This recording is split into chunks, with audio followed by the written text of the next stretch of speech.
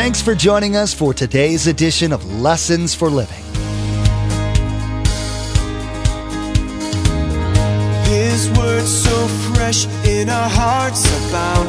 His word made flesh in the here and now. A new life is beginning.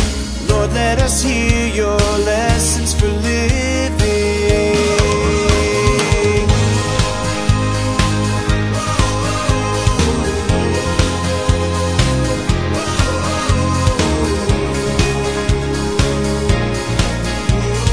Lord, let us hear your lessons for living.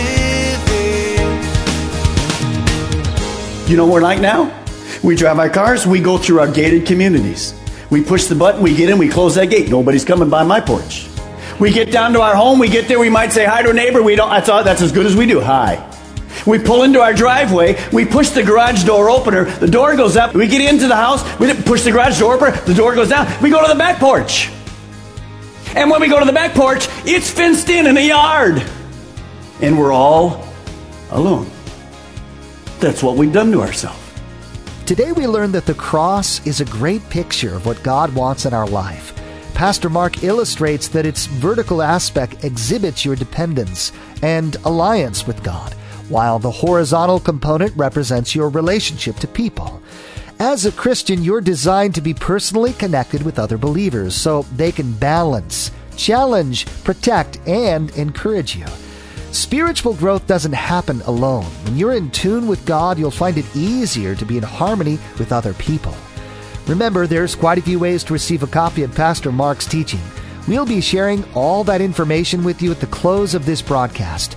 Now, here's Pastor Mark in the book of Proverbs, chapter 28, verse 26, with his continuing study entitled, Wise or Foolish Lifestyle.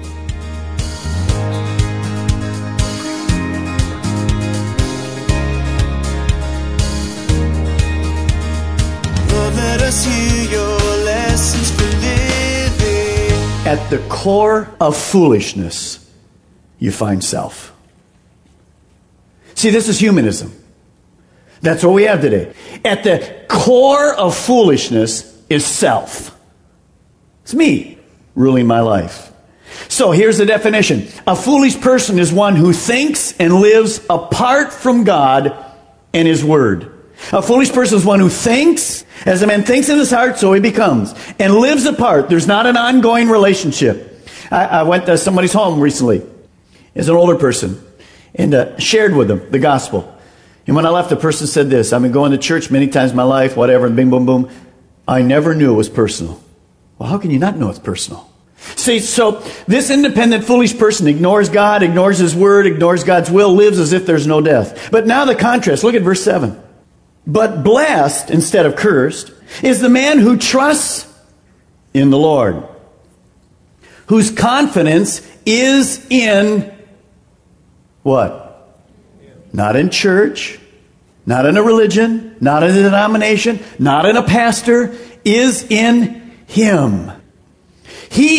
Well, what's that lifestyle like? He will be like a tree planted by the water that sends out its roots by the stream. It does not fear when the heat comes. Its leaves are always green. It has no worries when the doctor's report comes back positive.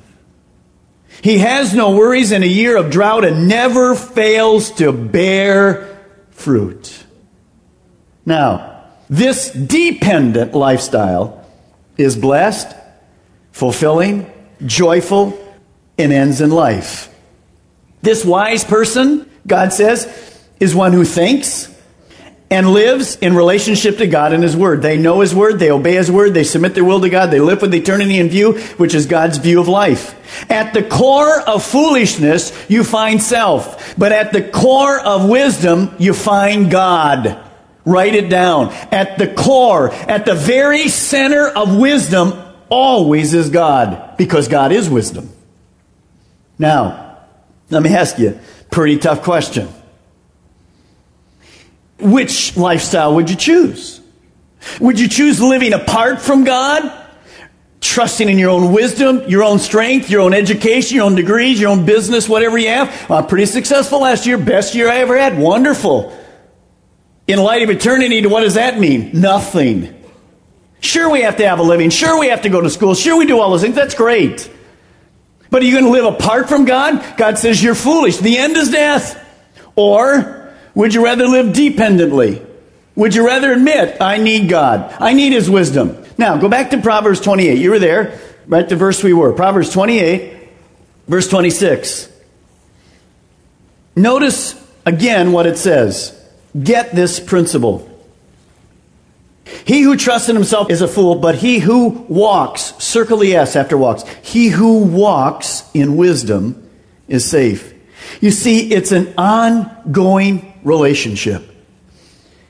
It is not he who it's walks. So many people in our services, because you're new, and we're glad you're here, have never even heard this principle last night.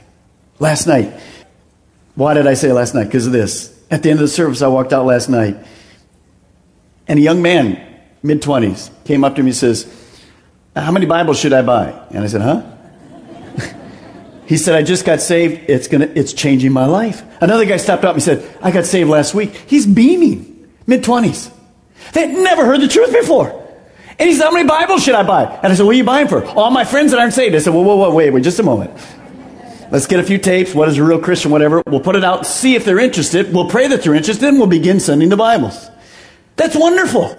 But see, many of you've been coming to church maybe all your life. And if I had to say to you, are you walking with God right now? You'd have to say, well, no. I mean, it's personal? Yes, it's personal. Notice what it says. He who walks ongoing in wisdom is kept safe. Now, let me just ask you a very simple question this morning. Real simple. You have to either answer this way or this way. With that definition, that if you have a personal relationship with God and it's ongoing, that's a wise walk. If you don't and you're doing your own thing, and you might even be in this church and you come every single week, or maybe you got saved 30 years ago, but you're not walking with God at all, God says that's foolishness. Let me just ask you, are you living wisely or foolishly? See, this is a much more important question then. Would you like to put $1,000 in his website?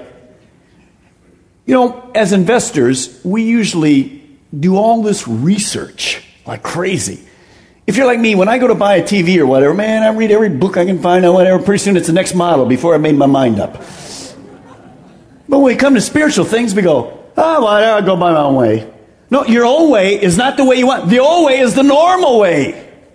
It's the sinful way. Now, here's the other problem. You say, well, Pastor Mark, you told me there was two things you're going to talk about. It is. For many of you this morning, you are a Christian. You are walking with God. But there's one other part where you're walking foolishly. Let's take a look at it. Turn, if you will, in Proverbs chapter 13, verse 20. Proverbs 13, verse 20. You're a Christian. You're here. But lifestyle number 2 of foolishness is this one. Proverbs 13, 20. Here's what it says. He who walks with the wise grows wise. That basically means Christians, obviously. But a companion of fools suffers harm. So here's foolish lifestyle number 2. Write it down. Walking with God, but apart from Christian friends. Walking with God, but apart from Christian friends.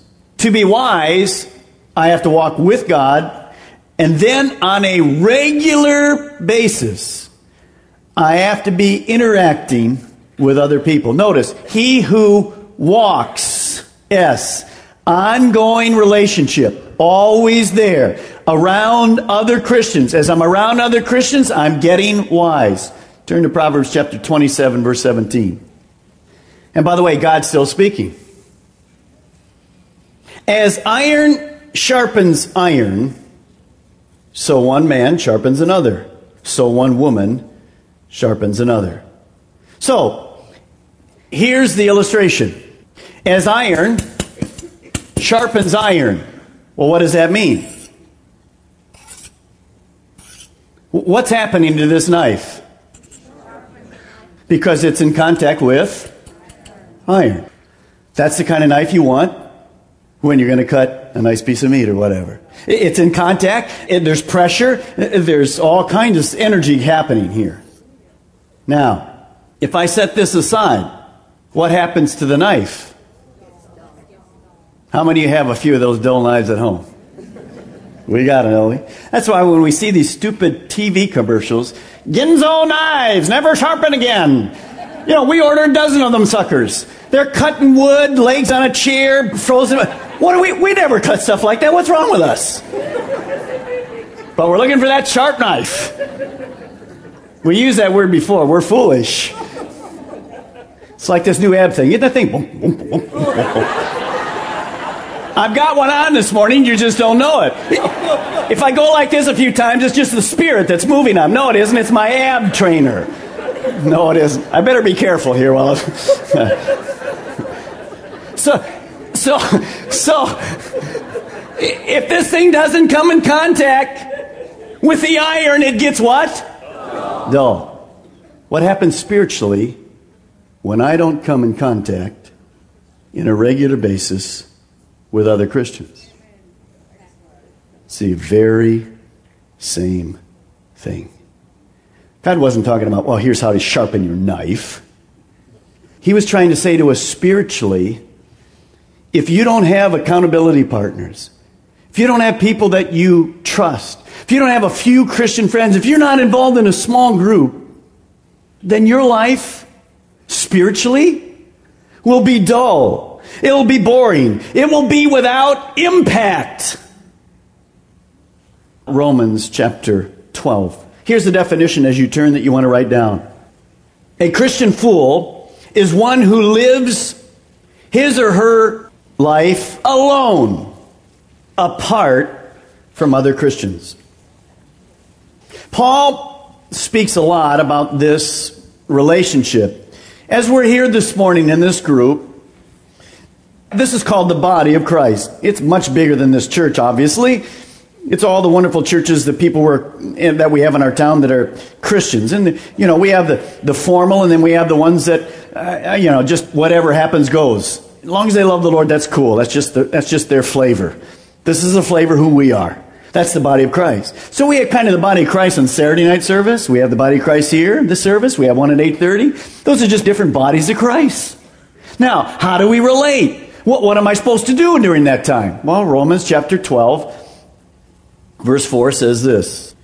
Just as each of us has one body and many members, and these members do not all have the same function, so in Christ, that's what brings us together, we who are many form one body, and each member, circles the word, belongs to the others.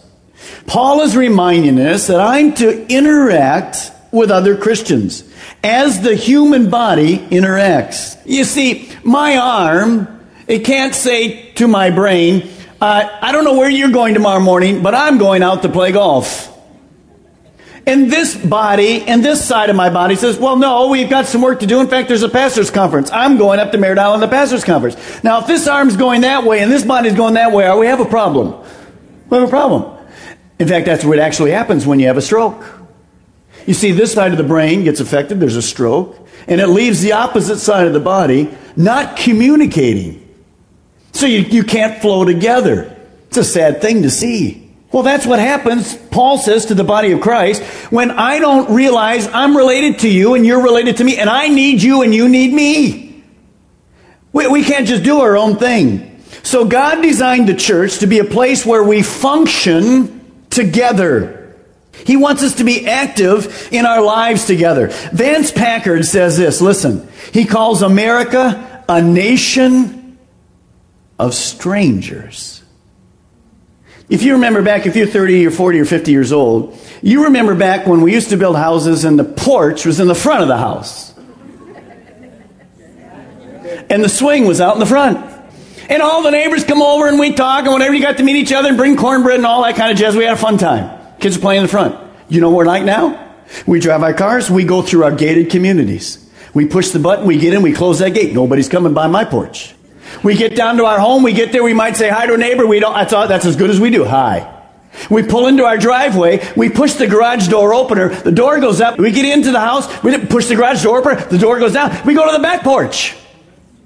And when we go to the back porch, it's fenced in a yard. And we're all alone. That's what we've done to ourselves.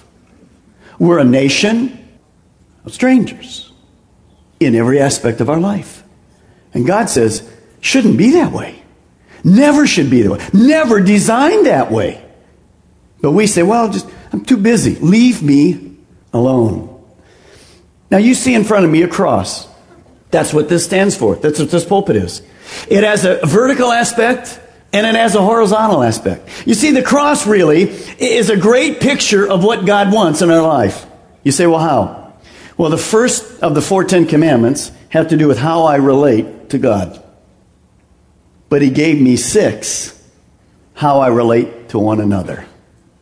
He knew I'd have trouble with that. He knew you'd have trouble with that. So there's 4, how to react with God, to be a friend of God. There's 6, how to be a friend to each other, how to interact with each other. The cross is that perfect picture. Now, I want you to see what happens. Listen to this statement. 40% of Americans say they frequently have an intense feeling of loneliness. 4 out of 10. Now, how could that happen when you're around 900 people sitting in here? Could still be lonely? Well, sure. Absolutely. Because we have no intimate relationships with others. Now, I want you to just see something very interesting. What have we done so far? Well, we've done some good things. We've worshiped. We're getting a good dose of the Word. We're kind of being challenged in our hearts. That's what's supposed to be happening. So what's happening in our life? It's this. We sit for an hour and a half. We're getting the Word. That's good. We're worshiping. That's good. I'm glad you're here. It's excellent. We're growing. But as far as one-on-one, here's how we do. We're sitting here looking at the back of somebody's head for an hour and a half. And you've looked at it, the bald head that's wrinkled down at the bottom, and you've looked at it. You've seen the person with the dandruff, and you say, man, oh man, what's wrong with them? That's about as intimate as it gets. And then we leave after an hour and a half and say, wow, I'm really related to those people. Are we? Not a chance. Not a chance.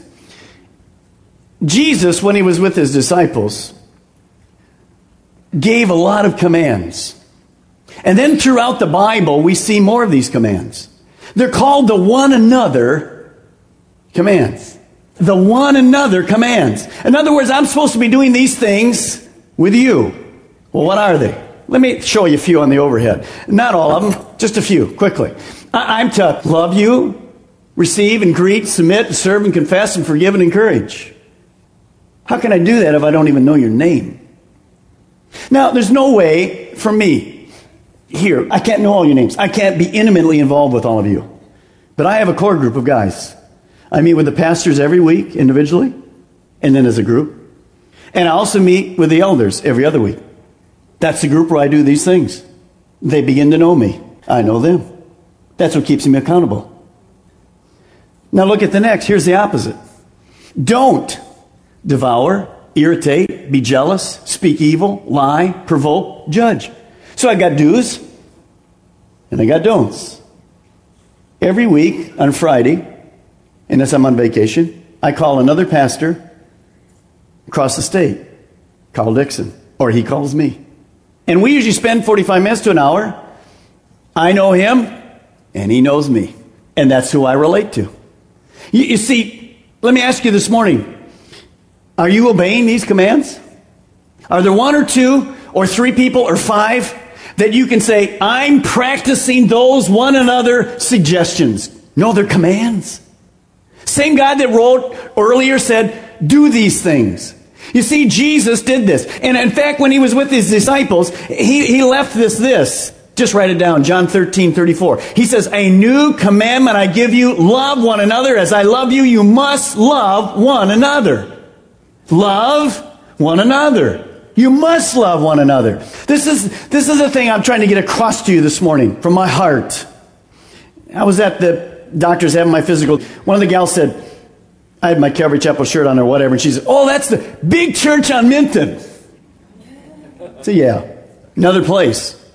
Gal says, Calvary Chapel. That's a place I went by on Christmas Eve. What the heck's going on? Police, cars, what is going on in that building?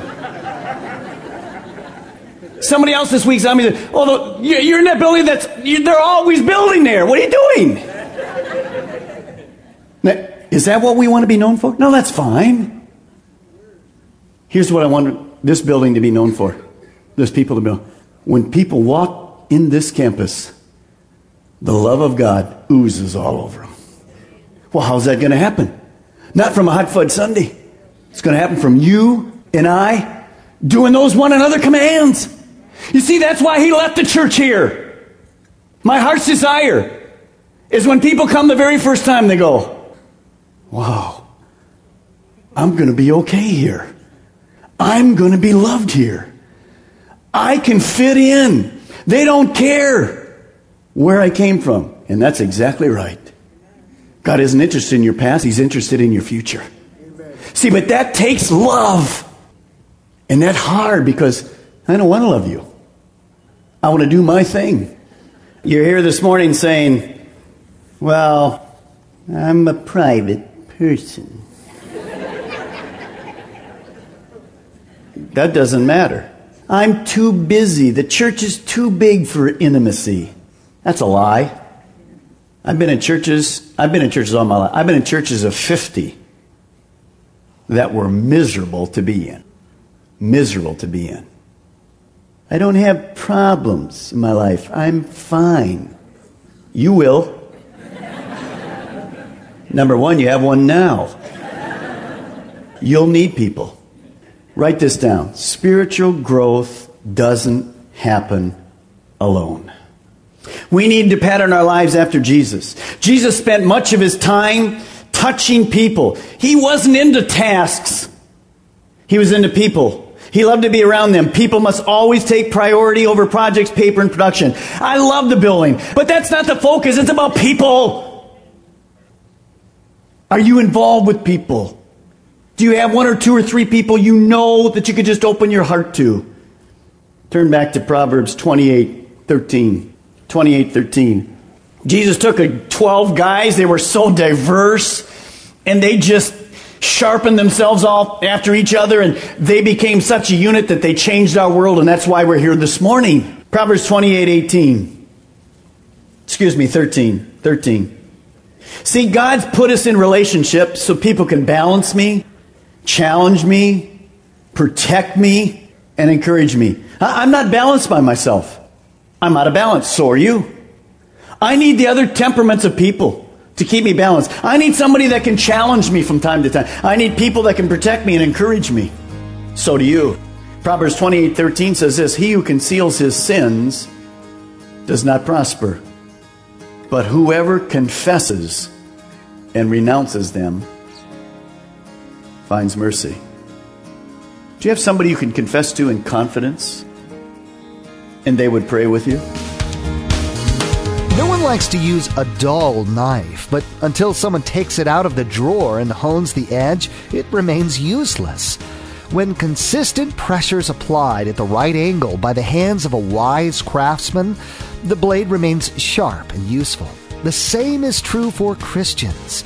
Scripture says if the axe is dull and its edge unsharpened, more strength is needed, but skill will bring success. Social media is a huge blessing that most of us use every day. We want to encourage you to become our Facebook friend and follow our Twitter feed. At the Facebook page and Twitter feed, we post information about upcoming events, discipleship articles, and encouraging quotes that will inspire you in your walk with Jesus. Log on to lessonsforlivingradio.com and follow the links to the Calvary Chapel Melbourne Facebook page and Twitter feed, or simply search for Calvary CCM on Facebook or Twitter. We even have a specific Facebook page for the Viera campus. Simply search for Calvary CCM and you'll see the Viera campus Facebook page in the search results. Again, to like our Facebook page and subscribe to our Twitter feed, log on to lessonsforlivingradio.com. Again, our web address is lessonsforlivingradio.com. Next time on Lessons for Living, Pastor Mark delivers a compelling message that'll help you adjust your priorities. As Christians, we're in a community of believers that are hurting. Some financially, some physically, some emotionally.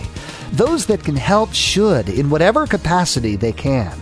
Sometimes a small token is as big as a grand gesture. An anxious heart weighs a man down, but a kind word cheers him up.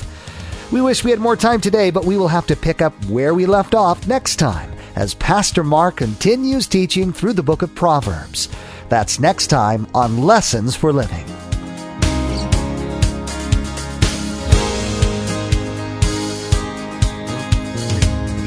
Our eyes have seen and our ears have heard His word made flesh in a hurting world.